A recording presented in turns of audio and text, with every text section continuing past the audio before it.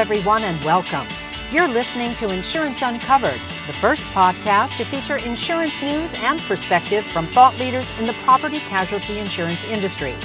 Now in Season 5, Insurance Uncovered is produced by the National Association of Mutual Insurance Companies. I'm your host, Kathy Imus, and today we're uncovering a bill on dog breeds as a ratings factor, and why Arizona is one of the few states to consider banning the practice. Plus, diversity through the years. Shelter Insurance CEO Randa Rollins describes the organization's decades-long history of embracing DEI efforts. But first, the Arizona Senate Committee on Appropriations met last week to consider a bill that prohibits insurers from considering the breed of a dog for any matter related to claims involving dogs under an insurance policy. HB 2323 would make Arizona one of the few states not allowing consideration of dog breed in this manner. Dog breed would also become one of the few issues under Arizona law that could not be considered in rating or underwriting, regardless of whether any actuarial basis to do so exists. NAMIC believes that this sort of blanket prohibition reflects the unrealistic view that a dog's breed has no effect on either a dog's propensity to cause damage or the extent of harm a dog could cause. Current law more appropriately allows dog breed to be one of many competitive factors that insurers consider in offering and pricing coverage, and companies already vary in their approaches to this particular issue. Well, the NAIC National Meeting is now underway in its headquarters city of Kansas City, Missouri. It's a busy week there with some 50 scheduled meetings to occur over the 5-day period. While some new initiatives are already underway, several ongoing projects from prior years continue to move through the NAIC process. At this meeting, NAMIC expects full committee consideration of whether health insurers should collect demographic-specific consumer data. NAMIC advocates are following this because of what it could mean for other lines of business where the association already has issued opposition to the collection and reporting of protected class information. NAMIC also anticipates the Executive Plenary Committee to adopt the newly redesigned Climate Risk Disclosure Survey, where NAMIC has urged for amendments to reflect impact on smaller companies. Well, and now we want to tell you about a new industry effort to support Ukrainian refugees. In response to the ongoing humanitarian crisis in Europe, the Insurance Industry Charitable Foundation has opened a Ukrainian humanitarian relief fund to help the staggering number of refugees fleeing the violence. IICF Chief Executive Officer Bill Ross says the insurance industry is already stepping up to help. You know, the IICF is very pleased to open a Ukrainian humanitarian relief fund. We've recently followed and watched what the industry has done, and we believe the industry has already contributed over $30 million to support this effort, and felt that it was also important that the IICF and its efforts of introducing industry campaigns, that we open a campaign. And so it's now been open for about a week. I would say that, we stand with the world and the industry in calling for peace in Ukraine. With humanitarian, efforts underway, we're trying to address it for allowing the industry to step forward, whether that's individuals to contribute or a company. And we're seeing, individuals now already stepping forward and making contributions. Money raised by the IICF fund will benefit the International Committee of the Red Cross, Save the Children, and CARE. These nonprofit organizations are delivering immediate assistance to the region for the women, children, and families made refugees by this conflict. To donate, visit iicf.org and click on the link at the top of the page. In recent years, the nation's largest insurance companies have been asked to share information about their diversity and inclusion efforts with the U.S. House Financial Services Committee. The latest request comes after an almost 4-year effort by the committee to investigate diversity and inclusion practices in the whole financial services industry. Letters requesting the information were sent to companies that receive at least $7 billion in direct premiums each year. Diversity and inclusion is a priority for insurers, and NAMIC member companies have been vocal about their efforts to prioritize diversity. Mutual insurers have worked hard to expand the recruiting pipeline to the property casualty insurance industry. And on today's Unscripted, our Neil Aldridge sits down with Shelter Insurance CEO Randa Rollins to discuss the company's DEI practices, which started more than 30 years ago. So joining me today on Unscripted is Randa Rollins. Randa is the president and CEO at Shelter Insurance in Columbia, Missouri. Welcome, Randa. Thank you. Great to have you here today. Today we're going to talk about a little different topic. We've covered some of this before, but not nearly enough. We're going to talk about diversity inclusion issues today and about how Shelter in particular has been handling these. Shelter has been a little bit ahead of the curve, it seems, in some regards, and so we're going to explore some of that today and just kind of cover this topic more broadly in Shelter's experience. So, Randa, to kick things off, you're a relatively new CEO of Shelter, like I am. You started in January of 21. I was in July of 21. So what can you tell our listeners about how Shelter became so invested in the DE&I issues and just how you become a leader in that space? Well, I would have to give credit to prior leadership in our company, certainly, and in particular Rick Means and Matt Moore, who've been very supportive, who created a position for our Director of Inclusion and Engagement several years ago.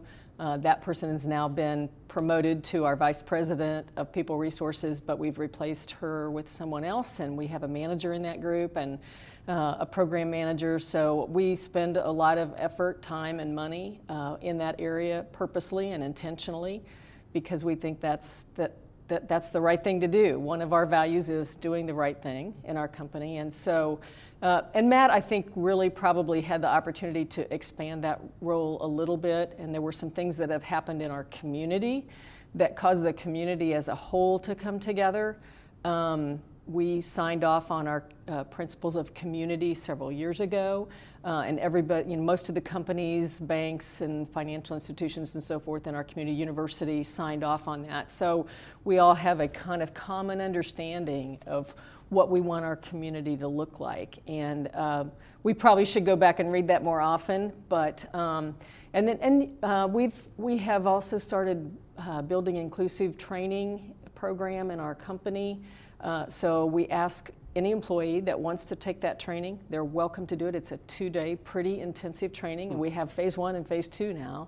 And really helps you understand what your potential biases may be and how you can, as an individual, participate in the answer and the response and fixing things that perhaps may need to be fixed. And so I think that we have, through the various programs we've had, we've really made it clear to our employee base that this is something that's really important to us. And we do that through our leadership and through what we're doing. Yeah, it sounds like the intentionality part is a really important part of all of this.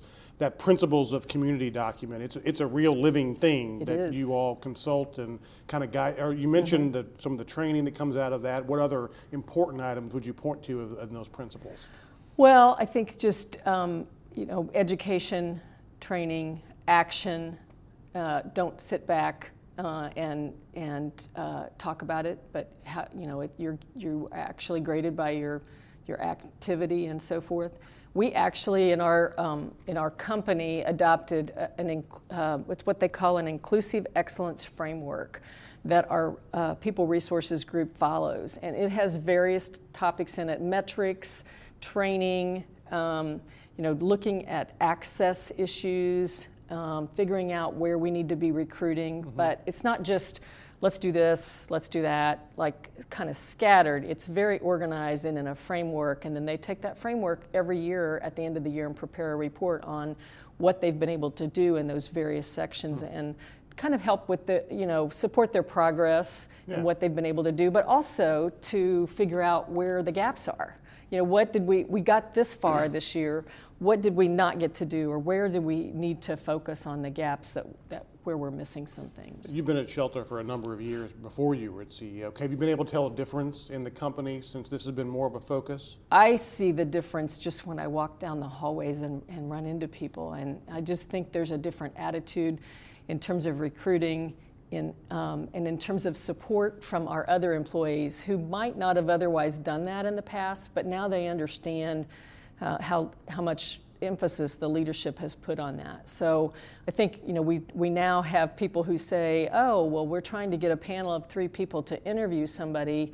It needs to be, you know, we need to have a woman on that panel, or we need to have an African American on that panel. I mean, so it's just people stop and think now a little bit more about what they're doing and how they're going about it, and that they're trying to be more fair in the process. Yeah, that's really interesting. I don't think many people would think Columbia, Missouri is the hotbed of diversity, but it's great to see a company the size of Shelter really living it and seeing results. It's we're not where we need to be. Yeah. We still have work to do, and we acknowledge that all the time. Sure. It's like, we would like the numbers to be a little bit better than they are.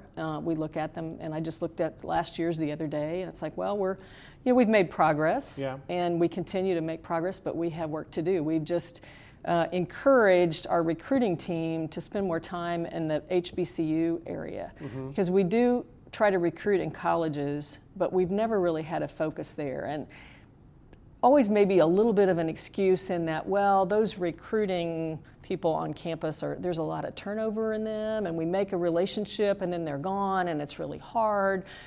But that comes back to the intentionality. It's like, okay, we need to have a contact in these various places, and we need to continue that contact. And if that person leaves, find a new person. But how are we ever going to find those college degree people that we want if we're not in the right place, and so forth? So, we've actually had a diversity intern program. This will be our 34th year. No kidding. Yeah. So we didn't start that yesterday. Yeah. We didn't start that because there were some issues in our community 7 years ago. It's like, no, that's something that we've done for a long, long time. And so even many of our employees that have been around 20 or 25 years are people that came out of that internship program, and we still operate that very actively today. It was a little bit harder during the pandemic because they had to do it remotely, but we place a lot of them in our branch offices throughout the country, but also some actually in Columbia at the home office. And then we bring everybody, all of them, back for a week. So they do some training, they do some community activities. We take them on a golf outing. They do a project together where they try to solve or resolve one of the problems that our company might have at that time, and give us suggestions on how we could do something better. And it's just been a really successful program. It's like any internship. You're not going to hire everybody out of that group. Sure. And we expect that. But every year we get 2 or 3 people that end up being, that never planned to work in insurance, didn't know anything about an insurance company, but they love what they're doing. And so we end up making a position sometimes even to keep them on. And I've had managers come to me and say, this person needs to stay here and work. I don't have a vacant position right now. Can I hire them? And then we'll fill in, when we lose somebody, we'll have that person ready to fill in. And so we've done that in an effort to make sure that program continues to be successful. Well, that's great. I know the industry, generally speaking, is facing talent shortages, and so this really just fit beyond the diversity questions. This sort of fits into some way to address those issues as well. Well, we were just talking about that in one of our breakout sessions here at the program. And what I think that we're figuring out is that we need to get to the kids younger. Mm-hmm. If you wait till they're a senior in college, you're probably not going to have your best shot at them, because they've got a lot of other influences, or they've decided what they want to do or where they want to be. And so we really need to get into the high school level and make sure that the kids understand what insurance is about and what the opportunities are, that you could be an accountant or an attorney or a claims adjuster or an underwriter or an actuary. Or technology. Right, yeah, IT, right. All those opportunities that people would never think about. They just think about the person that's selling insurance or claims adjuster perhaps. And so we really need to back it up a little bit and work with some training programs, and there's never enough time and money to do all those things, and you would need to be able to focus on getting those in not only to the schools that are predominantly white, but in the areas where we have underserved populations. That's where you really need to focus on those kinds of things, because those The students there have never seen that in their family. They've never seen anybody in shelter. I know, like many other insurance companies, the nepotism. I mean, we have, a lot of our employees, their grandfather was an agent, their mother worked in underwriting, they work in claims. That's how you get your employees to come to shelter. But we don't have that opportunity with those that are more underserved because they haven't seen that in their families. Yeah. They don't have that opportunity to think that's something I could do with my life, or that's what I want to do with my life. An available career path is the insurance industry. And so we've got to figure out a different way to introduce that to them at a younger age so that they think about those opportunities and think about if they want to stay in our community, there's a place that they can work that has really good benefits, and to understand that, and that they can have a long career there. Yeah, well, it's a great message. Shelter is a great messenger for the whole industry on this, and really it's great to see you all not just talking about it, but living these kind of efforts to do this kind of outreach. Given the success you've had, the focus on these issues, are there any sort of certain best practices you'd point others to? A lot of companies are looking at these issues, they don't know where to start.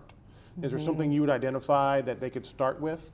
Well, I think you have to have a designated person, certainly in your HR group, that even if it's not a full-time person, somebody that's their responsibility. Because until you do that, you're really not demonstrating how important it is to the company. And so I think we made a huge step when we decided to have a director of inclusion and engagement, and then also to place a manager under that. And they're very visible now because of they're always constantly communicating to employees about opportunities and so forth. So there's got to be somebody who has that responsibility, I think. And then I think from the top, you have to show intentionality. I mean, there has to be a message there that's really what you're doing. I know when we, 3 years ago, it was pre-COVID certainly, when we went to replace one of our board members. And I remember Matt Moore saying when he brought the the diversity interns into our boardroom and they saw the pictures, there was nobody that looked like them.